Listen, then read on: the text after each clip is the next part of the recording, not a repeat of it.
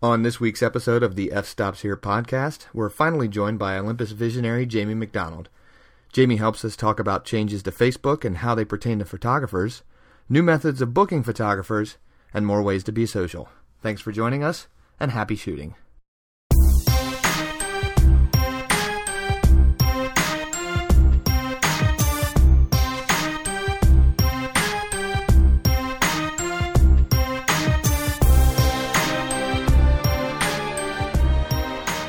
Hi everyone, this is Joe Stern with the F Stops Here podcast and videocast for you guys tuning in. Today I'm joined with Zach Egolf, Josh Continenti, and Jamie McDonald. Hi. Yeah, Hello, it sounded everybody. really serious. I'm trying to be professional. It's not working. Except my last name doesn't have 3 syllables. I heard Continental. Yeah, Continental. Continental. I that's did what not say I heard. Continental. Josh Continental. blame the lag. I will blame the lag because I did not say that. Unfortunately, I'm not recording on my side, so I can't prove it later. We'll hear it later. Okay. Anyway, Zach, you want to get started? Yeah, so as Joe pointed out today, we're joined by Jamie McDonald. He's a Michigan-based photographer who was recently named an Olympus visionary. He's a TPA member and has organized plenty of photo walk in his neck of the woods. He also critiques photos on Olympus. I'm sure he critiques his own too on their Facebook page from time to time. He really seems to be leading the charge for Olympus, all of their equipment, and we're really happy to have him as part of the show. So welcome, Jamie. Did you want to say anything else we might have missed? I think you covered all the bases. Been doing a lot of writing for the Small Camera Big Picture website as well. And that website is pretty much dedicated to the mirrorless camera movement. And I guess you pretty much covered everything else, though, pretty well. Well, we're glad to have you here. Glad you could finally make it. Glad to be here. Welcome. So, kind of what we've been doing with new people onto the show is getting them to talk a little bit about what they've been shooting recently and some of the things for anybody that's not following you on your Facebook page or Small Camera Big Picture. We noticed you've been blowing up a lot of light bulbs. So Yeah. So if you kind of want to tell us a little bit about what that is and. Sure. Like you said before, I'm based out of Michigan here, so it's wintertime. The skies are gray. It's cold out. It's not very inspiring most of the time for me, and I like to be outdoors shooting landscapes or wildlife. And, when the light's so flat and it's boring, I need to look for other things to do. So I don't remember where I saw it online, but I saw pictures of light bulbs that were being photographed as they burned out. Usually they were a broken bulb or a bulb that had a hole in it so that the bulb was no longer in a vacuum. So I just took it upon myself to start experimenting with that and trying to give that a shot to see how it works. And after a few trial and errors and no fires, I think I got it figured out, It's really not too hard. You're doing these in a room filled with like a lot of dry paper and wood and stuff and... Yes, and combustible. Yes, definitely. Gasoline. Lots of gasoline. Gasoline, exactly. Keeping Michigan warm. Yes. One house fire at a time. So I actually wanted to I noticed on your Facebook page, or maybe it was Google Plus because you're pretty active on both of those. You had posted some kind of rig. Did you build that yourself or? No, I didn't. I went to a photo walk in Jackson that I was a part of and kind of spoke about my idea for doing a particular light bulb shot with another guy that was there that he does a lot of light painting with LEDs and steel wool spinning and things like that. And I've seen that. He's an extremely crafty, inventive guy. His name's Keith Cronkite. Give him a little shout out there. He's got his own little workshop, and when I was talking to him about what I wanted to do, he took it upon himself to build this rig that basically it holds the bulb and it makes the bulb look like it's floating in space. So you don't see a lamp or anything. It's really cool setup. So I went to a lighting event again in Jackson, which is just kind of south of where I live, and he happened to be there and he brought the rig to show me. And towards the end of the little workshop, he said, "Do you want to take it home?" So he didn't pull my leg too hard. I said, "Sure, I'll take it." But I've been working with that. It's pretty cool. It makes the shooting a lot more fun because then you don't, like I said, you don't have a lamp in the photo. You just have a bulb floating there. That would terrify me Nice. to have to blow light bulbs up and just let them hanging out there. How fast do they normally go? They last probably a second and a half or 2 seconds, Okay. I'm shooting with the OMD, so, it's 9 frames per second. And So you're just holding the trigger down and you're just letting Yeah. it fly. Okay. Yep. I mean, like I said, through the trial and error process, I figured out that long exposure doesn't work because the whole image is blown out. Mhm. So I've tried it once that way. I thought, okay, ND filter, so I put on like an 8-stop ND filter. Still didn't work, and I thought, well, hell, I should just be using burst, and do a fast shutter speed. And sure enough, they seem to be working well. Awesome. Yeah, the photos definitely turned out really neat. I noticed some of them had a little bit of color to them. Are you? Yes. Yeah, I'm doing that with Nik Software's color effects. I'll do like a user-generated gradient, 2-color gradient. Just add another layer in Photoshop and use Nik that way and mask out where I don't want it to be.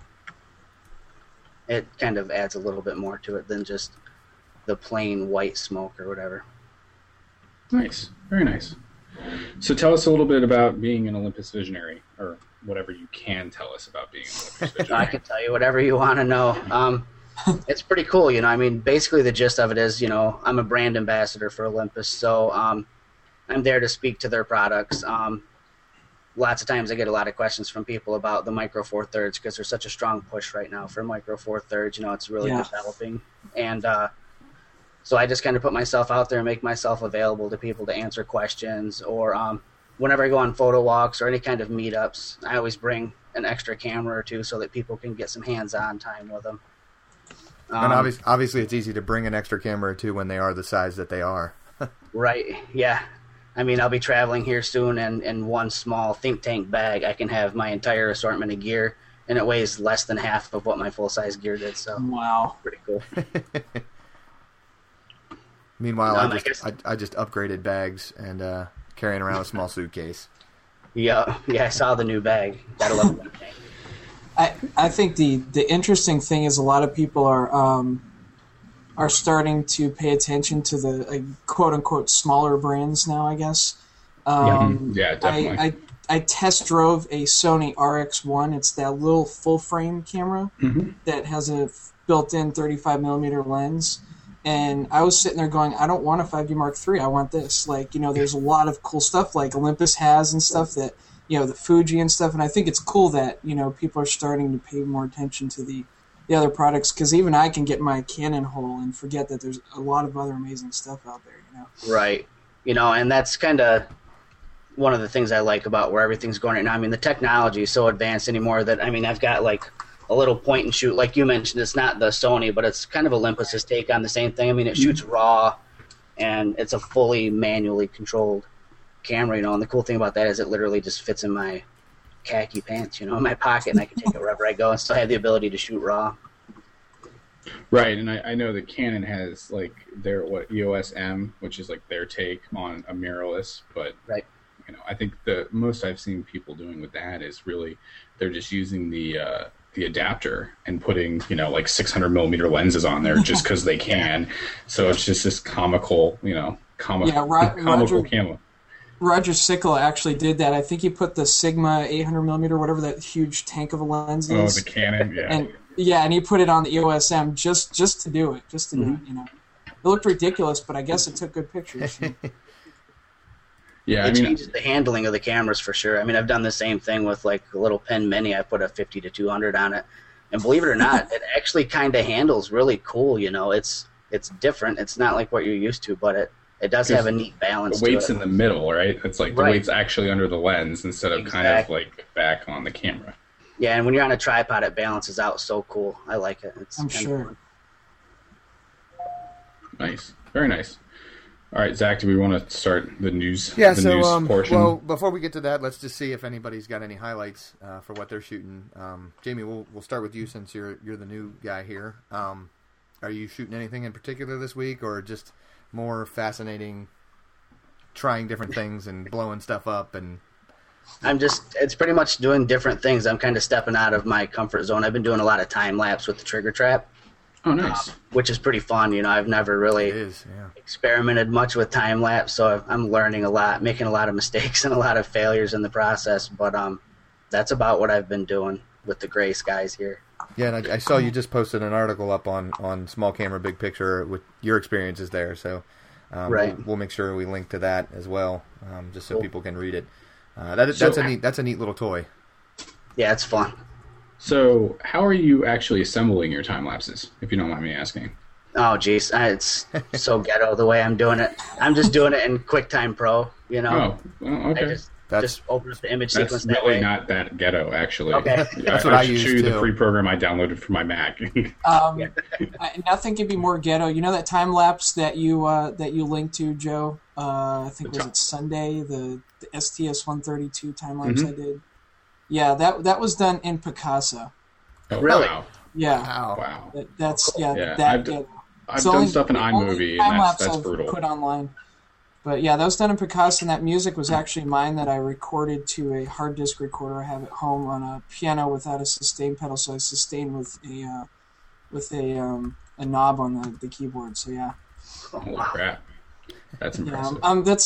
That's why I have Analog in my Twitter handle name, because everybody always calls me Analog. Right, and we have to wage war against Digital Pilot, right? Yeah.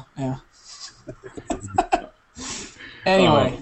But yeah, so I've used Timelapse Assembler for Mac, which is a free download, but it's definitely been, it's given me a lot of problems, because especially if you're doing anything with a decently sized thing, or like, God forbid, a RAW file, which I saw a Canon post was like, why you should do your time lapse with RAW. I'm like, oh, no way. What? Like, yeah. I mean, when you have 16 gigs of RAM on your computer, yeah, and 500 gigs of memory cards, go for it. So, but yeah, it was just it's just something, because I've seen apparently some people are doing it in Lightroom 4, and they're using Lightroom 4 to edit the flicker out of a photo. Okay. So, some time lapses, especially if you're doing the holy grail of time lapses, a sunrise to a sunset, because you're dealing with different white balances and different shutter speeds and all that other fun stuff. Normally the exposure goes all haywire. Trigger Trap takes care of a lot of that stuff for you, actually. It does? Yeah, there's what's the setting? Jamie, maybe you know this. There's one of the settings is what do they call that? It's like it's gonna bother me now. It's not the LE-HDR, is it? I still haven't gone through all the different modes that you can use. Yeah, whatever it is, I can't remember off the top of my head. I'd have to look, because I use the Android version of it, and they've gone on record as saying that it's not as complete because it's a lot more difficult to develop for. Because so the way the Trigger Trap works is it's actually sending sound to your camera and triggering the camera based on a tone, which is really it's a way a lot of your manual triggers work. They just send a tone to the camera. It is a headphone jack, so that would make sense. Yeah. So what the Trigger Trap is doing is it's just sending it to the tone. Now I do have, unfortunately, both my iPad and my iPod are both too old for the app. So if anybody wants to donate new equipment, go for it. I'm all for new stuff. But I have had a chance to play with an iPhone 4 version of the app. I forget what it is, but whatever. There's a lot of things like Star Trail settings for it. There is the LE-HDR. That's the long exposure. There's actually some magnetic settings. I guess that's for trip. There's a motion detector, all kinds of stuff. It really is a neat app. It's definitely a neat little toy. And how does this connect to your camera? Through the port on the camera. You've got two cords that come with it. You've got a little dongle that's got the port connector for your particular camera, and then into that is the headphone jack. Plugs into that, and then into your phone or your tablet. Ah, gotcha. It actually goes into that for our Canon cameras. It's that goofy looking 3-hole. This is well, yeah. That's for like the 7D and the 5D. Right. Yeah, I know what you're talking about. 7D and 5D. The Rebel that actually weird thing has on the left side under the flap. Yeah. That's my only complaint about about the Trigger Trap, and really about any any kind of remote at all is they always put it so that the jack is facing out away from the camera. Yeah. Seriously, yeah. So immediately it has to angle back towards you. Maybe if I designed cameras, the world would be a better place, but who knows?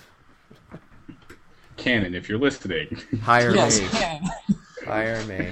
Sponsor. But it is a really neat toy. I kind of agree with Jamie in what you said in your article. It does seem like it needs some sort of fastener. Yeah, something. I actually have a daisy grip that I use for some of my little kid photography, which is I've seen that. Yeah, it's just like a hand that you can hold a cell phone or anything in, and it would grip it like that, which is great for the audio portion of the show that you can see exactly what I'm doing.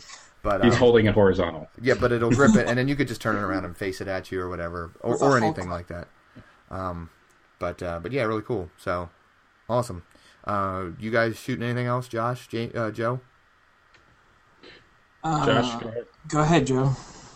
Oh, okay. So, let's see. This weekend, my buddy Ryan Cantwell's in town. So we'll probably be shooting something, probably not related to St. Patrick's Day. It'll probably be after St. Patrick's Day. Is that this weekend? Yes. Awesome. Or at least the parties are. Will that be on film? I probably might shoot a little bit of film. I brought my camera to work yesterday to kind of take pictures to and from me walking to the train station. And I think I'm going to do it later this week just because there's some, I just catch some nice stuff. And instead of taking pictures with a camera on my phone, which is even worse than it was a couple days ago, it's nice to have the ability of, taking some nice pictures when, I see them. In San Francisco, it's a little bit easier to do. No offense, Jamie. I'm looking at a couple of things. I've got a couple of projects in the works that I'm looking at trying to do. Nothing in particular this weekend. Just going to actually try to bust out my camera and do something. I've got a lot of family stuff. Trip to IKEA Saturday, and I hate that place. Don't eat the horse. Huge. And stuff like that. Those meatballs were so good. They were so good. Tasty horse. And so now you know what mystery meat really is. It's horse. Yes, mystery meat is an animal that's more rare than a cow, but they somehow have more of it in there than a cow. But anyway, so yeah, gonna try to shoot where I can now that daylight saving, not savings time is happening. I'm going to try to take advantage of the golden hour more after I get out of work. And there's a place up the road I haven't explored yet, but I want to get into the woods and start shooting some cool nature shots again, like I used to do a lot of. So something I really like doing, up close, kind of almost macro-y shots and all that, and take advantage of the sunlight and all that. So looking forward to getting back into that once I have a little time in my hands. So what are you stowing away on SpaceX and Google Hangouting us from space? When is that going to happen? Because we probably should schedule that now. We're all free. now that I'm space famous. Yeah, because I don't know what time zone you're going to be orbiting through, so we probably should get that on the books. There is actually, if I was on the International Space Station, there's actually a Twitter account that will tweet you when the International Space Station is going to fly over. I can't remember the name of the handle right now. That's actually pretty convenient. It is, but yeah, I'll get a tweet when it's going to fly over me. It's kind of cool. It's one of those, space nerdy geek things that... Oh, yeah. No, I feel it. If I can get the handle, I'll throw it out there on... I've been to one NASA tweet up, and every other time it's been like too nuts, but I've been to one, and I'd love to go to more, but I think the last one they had in California was like 5 hours away from me or something at like some satellite dish base. I'm like, so you want me to drive out to the middle of nowhere to do what? Hey, they're all cool.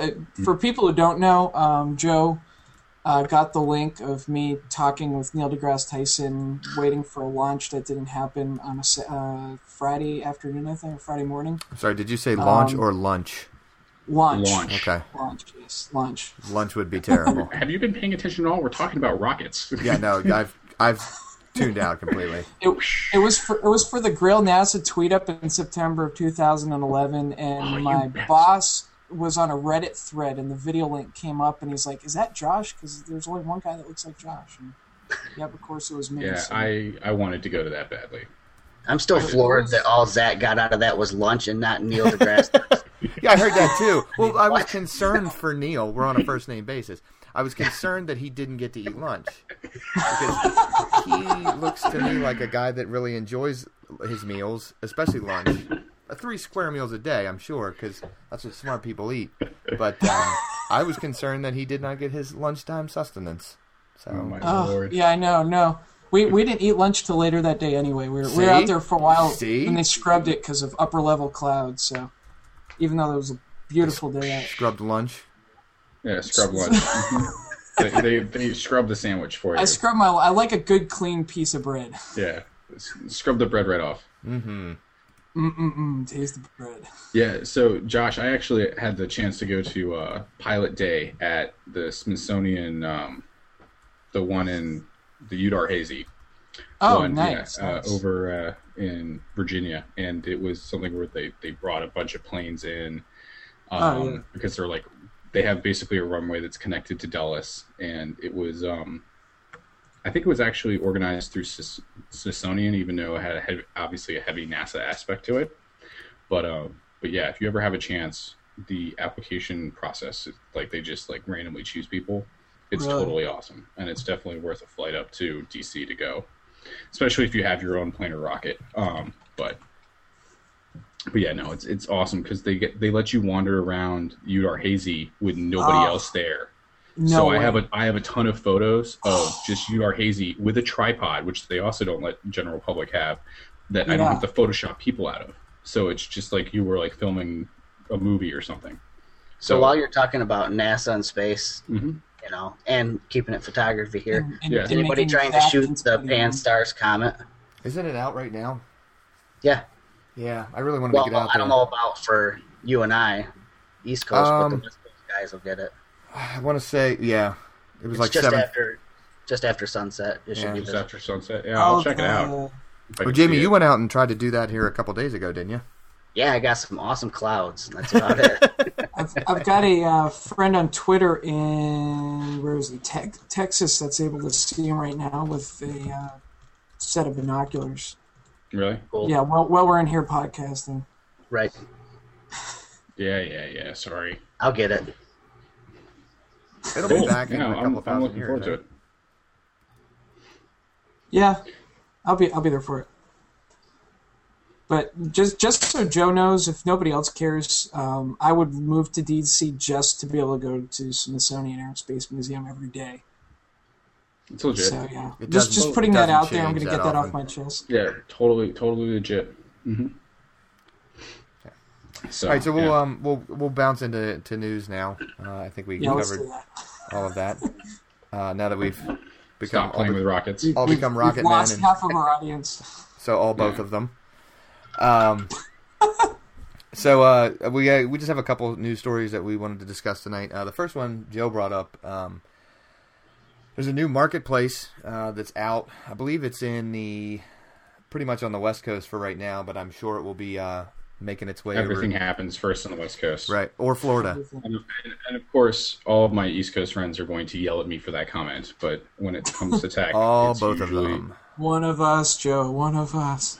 So this is actually the marketplace is called Our Spot, and what they're trying to do is create a marketplace for hiring amateur photographers. The basic premise is if you consider yourself an amateur photographer, you can put yourself up on this website, and people can come to the website and hire you as a photographer for their parties or their engagement shoots or whatever. The interesting part about this really is that the pricing structure that that Our Spot recommends is a little appalling. I think it's kind of a good word for it. That's a good word. Yeah. Yeah, it's horrible. The site suggests $10 for a quote-unquote fun shoot, $25 for standard shoots, and $100 or more for custom work. Now, Our Spot does go on to say that it is ultimately left up to the photographer and the client for how much they plan on paying for the services, but they do get an 8% cut of whatever. Which is even more ridiculous. Yeah, 8% out of $10. Woohoo! Yeah. I'm going home rich. So, Joe, you had a point before we started recording that you kind of had said. If you wanted to touch on that. I've already forgotten that. To be totally honest. So, what do you guys think about this? I mean, it's. It sounds like a website full of disappointment for clients. I'm sorry. It really does. So it's a precursor to youarenotaphotographer.com? Yes. Oh, boy. I mean, I'm sure that there's talent there. I know there is. There always is at that price point. Everybody starts out somewhere. But I think when you market it that way, you're inviting every AMWAC out there and every person who just got Instagram, to show up with an iPhone and shoot an event or something. It has a bad smell to it. So for people who don't know what AMWAC is, can you define AMWAC? Another mom with a camera. Yep. Oh boy. That's that's my second favorite, right behind PEBCAC. I hope I'm not killing viewership by saying that. Oh no, it's perfectly all right. But no, yeah, I mean, I would agree that it's something where it's putting a very negative price pressure on legitimate professionals in the market. And I mean, yes, I understand that, it's basically a photography specific Zarly, for instance. But I don't know if it's necessarily a good way to do it. So I'll play devil's advocate here for a second. I think, which you're very good at. Yeah. Just for the record. There's got to be a counterpoint to every one of your points. It's fun. I think what you're going to see coming out of this is a lot of you're paying what you're getting what you pay for, and I think if a person is how do I want to? I think if a person is not interested enough in their photography to hire somebody from a website like this to cover a major event, then they probably don't really care about the photos. I know when my wife and I were getting married, we knew we already had a set price range in our mind, and $100 was not it. We did not think we were ever going to get a photographer for $100, and we knew going into the area what the average photographer was charging, and we were okay with that because we knew that the price was 99% of the time going to be indicative of what we were going to get in the finished product. And I think this is great for people that are trying to get on their feet. I mean, like Jamie said, we've all started out somewhere, and we've all probably done, the free shoots for friends or family, or even heavily discounted. I mean, my first wedding's coming up in July, and if I was to actually say in public what I was charging for it, it would probably make some people sick. But you've got to start somewhere, and I've already gone on to booking a second one and potentially another one later in the year, where the rates have gone up a little bit because once you get past once you get past that barrier of your comfort zone, you're going to have a lot more experience and the ability to charge what you get. So if somebody wants to go on here and bring themselves down to a level of charging $25 for a standard shoot, then more power to them. Shame on the photographer for not recognizing that if their talents are good enough that people recognize their skill, that they could get more money for their time and effort. I mean, really, when you break it down to it, I've posted on a number of occasions, little infographics and everything else on my Facebook page talking about, you might think that I'm only going to be at your event for 2 hours, so I'm only worth $25 to you. But once I get finished with your 2-hour event, then it's 4 to 6 hours in post and all the money that I've invested in equipment and everything else. So if people want to lose money, if photographers want to lose money, jumping in on this, then great. If it gets them exposure, hey, sometime down the road they're going to be able to charge $2,000, $3,000, $4,000 for a wedding, or they could argument. But they're still charging. That's the point. Yeah, I know that's true, and I think that yes, that part is good. But I would also argue that, and this is a side of professional courtesy, which you were talking about before, that it's just the way that they're marketing it is not indicative of the price. Like if you see some of the images on there, I mean, they're marketing it like you would be charging, $400 for. Oh, an absolutely. engagement shoot. Absolutely. And so that's my issue, is because honestly, it's like if you want to see what a $25 shoot looks like, you should probably market it that way. Yeah. Because if not, then you are basically setting up the photographer to fail. No matter what he does. They should structure the site so that it doesn't even advertise. It doesn't give any indication of price whatsoever then. You know what I mean? Right. If you're throwing those kinds of numbers out there, you're you're getting these kinds of discussions going about your site. Just leave it up to the photographer, I guess, is kind of how I look at it. And for our audio listeners, what I've done is popped up their splash page. Yeah. There are pictures on this site that are professionally done. So they're either stolen or people are just saying, I'm going to use this as another way to get my name out there. There's no guarantee that if I click on a portfolio and, let's see if I can actually get to the person, that they're going to be charging me $100. Incredibly enough, the first one I click on that looks like they've got some decently professional shots done, they have no photo shoots booked. Yeah. So I mean, I don't really see especially looking at these examples, ones I kind of just chimped a second ago too and on it, but I don't know. I think the website is par for the course with how everything's going, but I don't.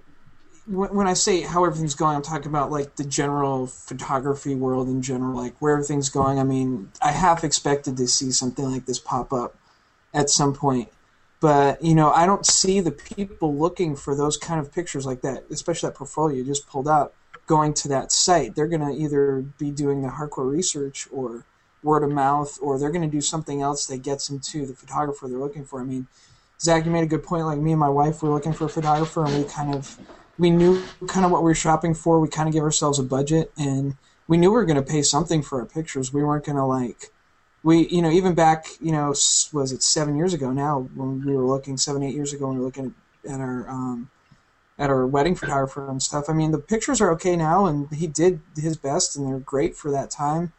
I've got no complaints. We got really good pictures out of it and all that, but we knew we were going to have to put some money down, and we found him. We went to wedding expos and everything, but we found him through kind of a word of mouth reference, and we went with this guy. And so I don't know if the website is lining up with the offering, and if the offering should even be there, like the offering being the photographers. I think this is another experiment that's either going to really fail or really succeed, and then maybe the price point changes. Maybe they're experimenting with the prices, but I don't know. It's up in the air for me. I mean, would any of you guys put yourself on the site? How about that, Zach? Would you? Yeah, I'd like to argue a nice devil's advocate counter. So I was actually, I unfortunately, it is only out in like San Francisco and Los Angeles right now. I was actually going to sign up, for the purposes of the show, just to see what kind of clientele would come into and look at my work, and what kind of. It would probably be tough to take some of them without laughing. I mean, it's terrible to say, and I get that people have budgets, but for a lot of, would I do a fun shoot with a couple of friends for $100? Absolutely. Yeah. Absolutely. Yeah, would I do a wedding for $100? Not a chance. Right. Not a chance. I made that mistake. I did a $100 wedding, and I even rented some gear for it. I tried to go all out for it, and to be honest, even when you're just scraping by and just trying to get, basic images for somebody who really didn't have money, even $100 was really tight, and I really didn't get what I really wanted to do, because I was really limited. And so after that, it just kind of woke me up, and I'm like, never again. Like, either I'll go all out for, a friend, but after that, it's going to be like, a wedding. I need a little money, and money actually makes the talent happen. You right. get limited by what people can give you. So I think don't crimp your talent by limiting yourself to $20 shoots either. So it may be a great way for some people to start, but I don't want them to end there. If that makes any sense. what I think kind of too, another point that I would make is I would absolutely, if something like this came along and I thought of it as another way to gain clients, I would do it. But the only reason that I would do it is because I've got the experience of making contracts and dealing with copyright and having dealt in a previous life with an organization that took advantage of their photographers. I was on the receiving end of that, and it was a really probably painful lesson to learn, but in hindsight, I wouldn't be where I am today if it wasn't for that. Yeah. So taking that hit early on, is something that was probably worth it despite the financial lacking. But, I think it's a great place for people to get started. I think the potential exists for established photographers to maybe find some kind of market in it. I don't think it's the end-all be-all answer for photography. I think ultimately, kind of like what Josh said, word of mouth and just getting yourself out there. I mean, look at the four of us. Not that we're the power gods in all of this, but I think we kind of speak well on photographers that are heavily involved in social media. I mean, most of my client work comes from social links through Facebook or Twitter or things like that. And I mean, Jamie, how much did social networking come into play with all of the connections that you've made? 100%. Yeah. So, and how much did you pay to be on Facebook and Twitter? And it's those shortcuts that may need to be taken early on to make the connections for. Yeah, so I'm going to offer a really annoying counterpoint here, and I'm going to preface it. Yeah, I'm going to preface it with saying that I am not against people getting into this industry. I started out recently ago, so it's not like I'm anti-new people like some photographers are. But I can guarantee you somebody is going to bring this to you, Zach, and be like, hey, this person can do this kind of shoot for $100. Why are you charging me $2,000? Then And then that's where we're going to see this negative pricing pressure, because we're going to be like, I disagree. Is that a joke? Like, so I don't know. I think that it's an interesting concept, and then the other problem you have is that you have to sell everything into a price point. You can't say, hey, this is going to be a ballpark range and talk to me about what you guys want to do, and then we'll go from there. It's, I'm charging $300 for this type of shoot, period, which may or may not be the case.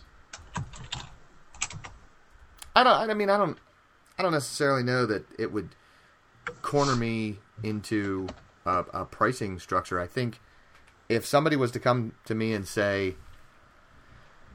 I can go hire Johnny Photographer for $100 because I found him through this website, then I would say, go for it. If that's right. Here's what I can do. Here's my rates. I just recently had a client not even respond back to my estimate that I gave her because she found somebody cheaper. Right. No, it happens. I'll be honest. For me, I haven't booked a single wedding this year, but I honestly feel better, and I feel as a better photographer for the weddings I haven't booked, because I would have been chasing weddings that wouldn't have been great for my portfolio just to get a little money, if that makes any sense. And if anybody that loves me or knows who I'm talking about is watching, it's nothing against you, but like there's a wedding and they can only afford $200, and it was a couple I really wanted to do, but I had to drive 85 miles, I think, one way, and $200 ain't going to cut it. Now, if they were right up the street, like right up in the road and right after work or something, I was just going to go up to the beach and shoot pictures, maybe. But, it's kind of like I almost feel better for the ones where I was just, third shooter, made $25 an hour, got to hang out, got free food. Those were learning ones. It didn't take more time than me just being there and earning money there. Right. But beyond that, when it comes to doing weddings myself, I almost feel better for the weddings I haven't booked, because I would have like Zach said, if they find something cheaper, let them go there. It's not really a loss so much, because chances are somebody else out there is looking for somebody that's got the money, and just a matter of making yourself. And everybody has their own budget, and I know that I think I've introduced you to Zach as a possible second or third shooter. So yeah, I mean, from a professional courtesy standpoint, I think that's a totally different story. And there's I have no problem. What? You're always going to have people that will be okay with booking photographers from a site like this, and you're always going to have people that aren't. Right. Yeah. No. Just like absolutely. you're always going to have photographers that are okay shooting at these prices, and you're always going to have photographers that don't. That's really kind of absolutely. And it just makes it gives us the ability to complain about it on a podcast. And I mean, to that I am eternally grateful, because otherwise, what else would we have talked about? All right, so we'll move on to the next. I'm not complaining, just for the record, not complaining about anybody that charges $25 or $10 or whatever. Yeah, it's on their own, and there's plenty of people trying it, and you'll find this in any industry. So. Yeah, you got to do what you got to do. But yeah, it's just that normally I just see the pricing structure, like you start out shooting stuff for deeply discounted, and then eventually you start going up. And Josh, I think that's what you were saying, is that hopefully people keep going up and raising the rates as applicable, and not go down and be like, hey, I can only charge. My friend mows lawns, and he does a ton of lawns. How dare he? I know, right?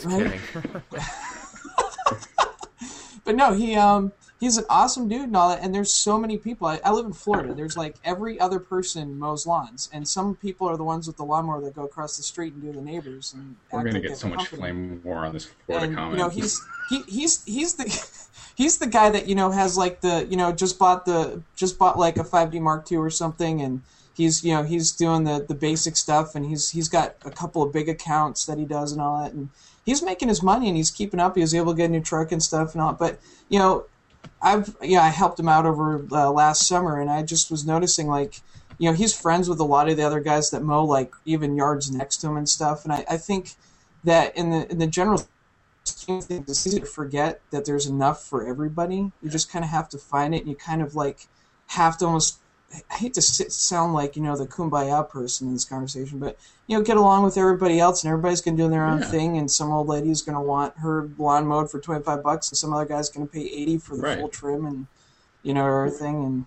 And you can interpret what I say. I think that's a great advantage of the way that social media has done stuff, because I can guarantee you, if in all three of your geographic locations, if somebody asks me for a photographer, I'm going to recommend you guys. I'm not going to say, oh yeah, I can fly out there. But like, no, go talk to Josh, or go. But talk he's secretly going to say, he'll only charge you $100. No, well, Zach, I recently recommended a classmate to Zach for an engagement shoot. Now I'm going to reply to her on Facebook and be like, make sure he doesn't charge you over $50, just to make your life a little bit more fun. But yeah, I think that's an important part of the networking. I kind of feel like the people that are going to spend the $25 for a shoot, they're never going to hire you anyways. But I guess my take on it, though, is that I'm always looking out for the customer. I mean, I'm the kind of person that's going to want to convince them, you know what, okay, you have $25 for this shoot, save. These are the things that are going to last forever. You know what I mean? People are so wrapped up on spending a ton of money on a dress or a cake or, a trip or whatever it is that's going to be. But that stuff's gone.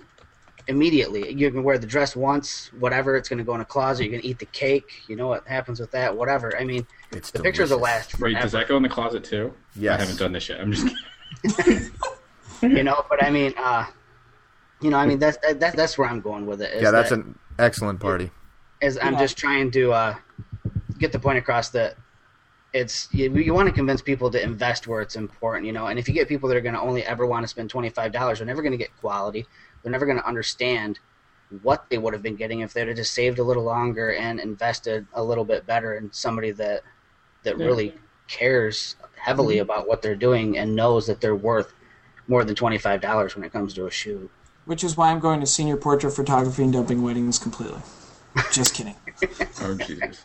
All right. So, yeah, I think we should probably go into another comment because we're beginning to run out of time. So the next thing that we had to talk about was the big changes that are coming to Facebook. And really, I put this on our outline because I think what Zuckerberg and crew are trying to do is go after the market that really Google Plus or Google has gone after with their Google Plus, and so for anybody not familiar, Facebook's getting ready to make a lot of change, not a lot of changes, but the first major change to the news feed in 2 years. Well, I think they're going to change. They're going to change the timeline. The timeline, right? Sorry. Yeah, but they're going to make it much more photo centric, kind of like Google has, which is very telling. Mm-hmm. Yeah, I think Google's just redesigned stuff too. So I think this is absolutely great for our market. The interesting thing was seeing Facebook talk about how Instagram is their biggest competitor, but they own Instagram. So I can't help but wonder if there's going to be like some kind of internal war, like this timeline's part of that whole trending thing, because people are starting to notice that everybody's using Instagram now as like the hot new, social media thing. Even they're noticing teenagers are leaving Facebook for Instagram because it's easier to communicate, quote unquote, with Instagram. Post a picture, hashtag the crap out of it. Put it up there and let everybody, see the pictures. You can post to 5,000 different places at once from it. And so I have a feeling you're right. Photocentric is where it's headed, and I've signed up to be one of the first people to use the new thing just because I like experimenting. I'm True story. Asking for Ditto. punishment, but ditto. True story. I was watching Let's Make a Deal today. And one of the contestants on there she was like 19, 20 years old. Yeah, I watched Let's Make a Deal. Wayne Brady's a funny guy. Oh, trust me, Zach. I know a lot of stuff that you watch, and I shake my head every time I hear about it. And thank God this isn't the Teen Mom podcast. This young lady on the show, actually, they asked her if they followed the show on Twitter, because Let's Make a Deal actually does things where if you follow them on Twitter, they'll tell you to bring something. If you get picked out of the audience, they'll give you $100 if you have the thing that they said. And this girl said something I never thought I would hear a teenager say, which just really goes to show you how out of touch I am with today's world. She said, I don't use Twitter. I use Instagram. Yep. My mind was blown. So I really do think that Facebook is, I think they're going after a photo center. And aren't they even... wasn't there talks that they were going to start introducing filters into their mobile app? They already have it. That app's been going for a while. I messed with it. I quit it. Yeah, but I mean, the future's visual. I'm sure Jamie, you would agree. I think we're putting him to sleep. No. I mean, look at Vine. Vine is moving pictures. It's a 6-second picture. Like, I wouldn't you can add motion. Pictures tell the story. People don't want to read every blurb you've got, but they'll sure as heck look at your photos when they go flying by on the timeline. Well, it's quicker. You don't need to translate it. I mean, honestly, most photos that people take, you can translate them easily across cultures. Oh yeah. My only concern with this whole timeline thing has been the background stuff going on with Facebook realizing they need to start monetizing because they owe it to their shareholders. And I run a couple of pages, one for my church, one for a couple of other groups outside of my own deal. And the interesting thing that I'm noticing is that I keep getting these pop-ups to pay for more exposure, see more friends, do more stuff, and I have a feeling, at some point, all this free stuff that we've been able to really tap off of, which is why I've kind of backed off on my Facebook, my photography stuff and my Facebook stuff. I'm just kind of waiting to see how the field plays out. But yeah, anyway, I know we're running out of time, but yeah, it's I think that'll be an interesting thing to see if we actually have to pay out for getting the exposure we've been getting for free right now at some point. I have a feeling that's coming down the pipe. Facebook will die when that happens. Yeah. There's always another startup with something But free. The people that really rely on it are going to pay for it, and those are the people that will keep it going. Well, look at app.net, and not to get into a tech type podcast thing, but who wants to? They literally have said, here's Twitter that you can pay for, no ads and less noise. And nobody's there. It's dead. It's dead. Yeah, nobody's there. Literally because you have to pay for it. The only thing, and there was even an article came out today that said, even with the success that is perceived to be happening with Spotify, they're not making the money that they thought they were going to be, and streaming music is not a viable market. People just don't want to pay what they can get for free. And I'm with Jamie. If Facebook decides to monetize in that way, people will go elsewhere. Somebody else will come up with something new. People will come to Google Plus finally. Yay! Right. Well, Google Plus does have the uptick right now. I mean, let's be honest, especially in the photography community. I think we're a bit biased in that. Well, fine. You know, and if this whole social media thing ends up blowing in our face when we end up looking and having to spend money, maybe there's something else out there besides all of this that we know right now anyway. I mean, people are working on it. It's just a matter of it becoming a viable Google Glass. And this is where Lisa, who may or may not be watching, just shakes her head. One of the things I did find pretty telling in the article that we actually looked at the F-Stoppers article, which is in no way affiliated with our podcast, by the way, because I put 2 and 2 together earlier. They did say that looking at the news feed they did say that looking at the news feed reminded them a lot of like how a newspaper is put together. And it kind of goes back to what we were talking about earlier. I actually had one of the editors that I worked for when I worked for the news organization that I worked for before.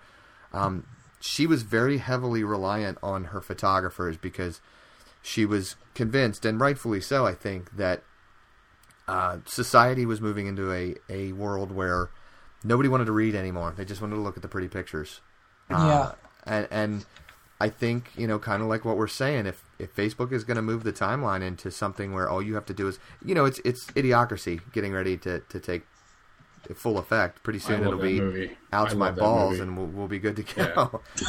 So I love that movie. It's so true. It's so true. But yeah, I mean, to go to your point, Josh, I think that yes, they're bashing you over the head with monetizing, even as a user, like to pay to promote your own post. But I think in the back end, it's always really been there for an advertiser. Like good, I would be good on them. Yeah, I mean, I would be surprised if somebody called up Facebook and it's like, "Hey, I need to give you guys $300,000 for an ad campaign," and like they'll be like, "Yeah, we'll figure out something for you." Yeah, they've already used your photos in the advertising in the side panels. Yeah. So I mean, but the fact that they're actually, without me giving them really a cent, I'll let them use my pictures because they're actually, deep freezing all the pictures that I won't look at for the next, 10 years. And they're actually making a concerted effort to save all the stuff I've saved since I started Facebook, 8 years ago or however long it's been. So, as much as I want to hate on them, I can't complain for the free photo storage, the ability to connect with people, the connections I've got for free that got me work for free. So, as much as I want to hate on it, if they got to make their money, they got to make their money. I may have to move on, but, that's another really good point too, is it looks like one of the things that they're really going to be focusing on. I don't know how much you guys have noticed it in anything that you've posted on Facebook, but Facebook really, they really knocked down the rendering on. Hold on 1 second. Hey. We're gonna mute him. Oh, wait, no. Okay. What? Oh, the dog. I was gonna mute you, but you. So close. No. So Facebook really renders down the photos that you post up there. They look awful when you could take a high res photo, put it on Facebook, and even at their high res, it looks terrible. It does look like they're planning on improving the pictures. I think that's something left over from their initial Haystack implementation, right, or whatever they call their photo sharing service. Barn burning. Yeah. Well, I think it was Haystack. Because now that's what happens when they implement a new timeline. Oh my God! Here we go. Everybody's gonna complain about it. Everybody's gonna use it, and then they'll find something else. I won't complain. When they've forgotten about it. Okay, so one good thing for Facebook, just so we have this on the record, is our wonderful Facebook group, the Photo Walk Alliance. Yes, that alone, I can't knock Facebook for it because I don't think we would have had an awesome group of photographers necessarily without it. I would have never met the people that got me into this group in the first place without Facebook and Twitter. So. No, I mean, I met Zach on Twitter first, and we planned an event before we ever met in person. Yeah. So it was, always kind of dicey if I was going to end up in the Baltimore Harbor. In a dumpster. It's still up in the air. But without the podcast, you guys would have been nothing but still pictures to me still. So. Oh, well, I'm glad to, talk in person-ish. Yes. Yeah, so one of the things before we wrap up here, I wanted to talk about real quick.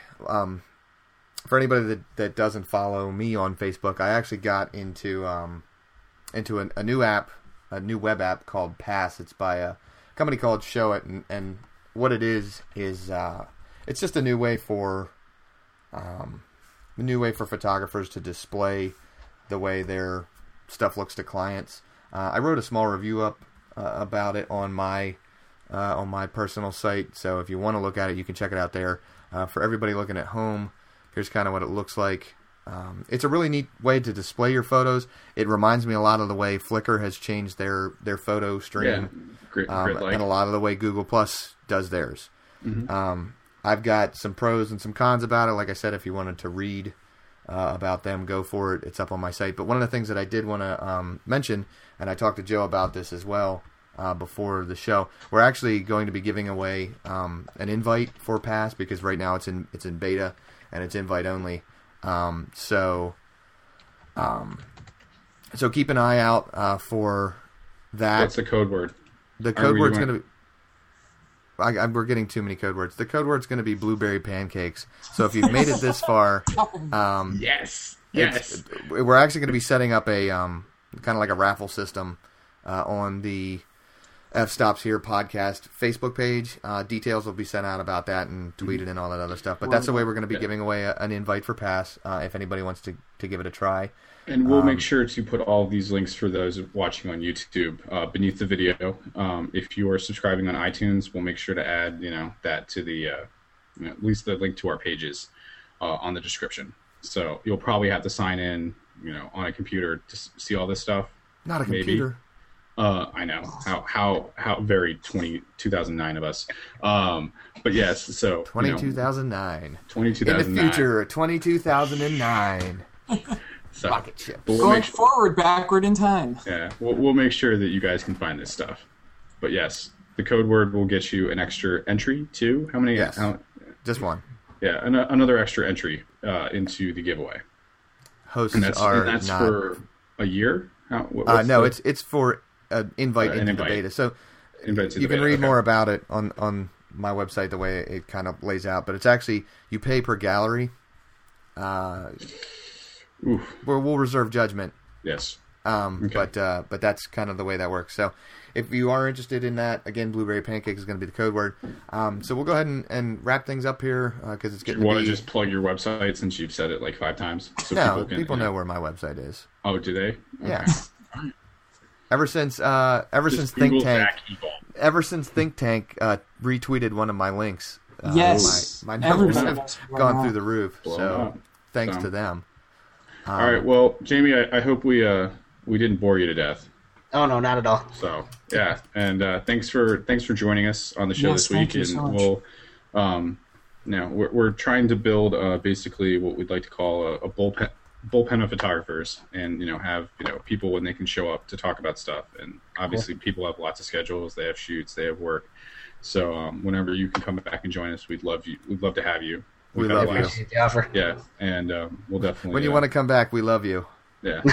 Don't ever leave us. Don't ever leave us. You and Josh Continent. Yeah. Yes. Looking forward to that. No, wait, it's Josh Continental. Yeah. Okay. Ooh, Yes. Josh Continental Breakfast? Yeah, Yes, Josh Continental Breakfast, new Neil code deGrasse word. Tyson Josh, Lunch. I think we found you a new nickname. You are I now guess that's Continental better than Breakfast. Josh Incontinence. And whoever mentions bacon burgers in the next podcast will get my copy of Lightroom 4 Beta. Ooh. Just kidding. Dun, dun, dun. That was a really bad joke. Anyway. Yeah, well, it's okay. Somebody's probably going to ask you about it anyway. So Yeah. That'll be awesome. So, Jamie, do you have any parting words for us? No, just keep shooting and share it. That's the biggest thing. Yeah. People keep sharing, Yes. keep it social. I mean, it's I'm- what's making everything possible these days for a lot of people, especially me. yeah. Awesome. Cool. Well, yes, thanks. And we look forward to seeing more of your work as a visionary. Thank you. Don't lose that vision, I guess. Just Really?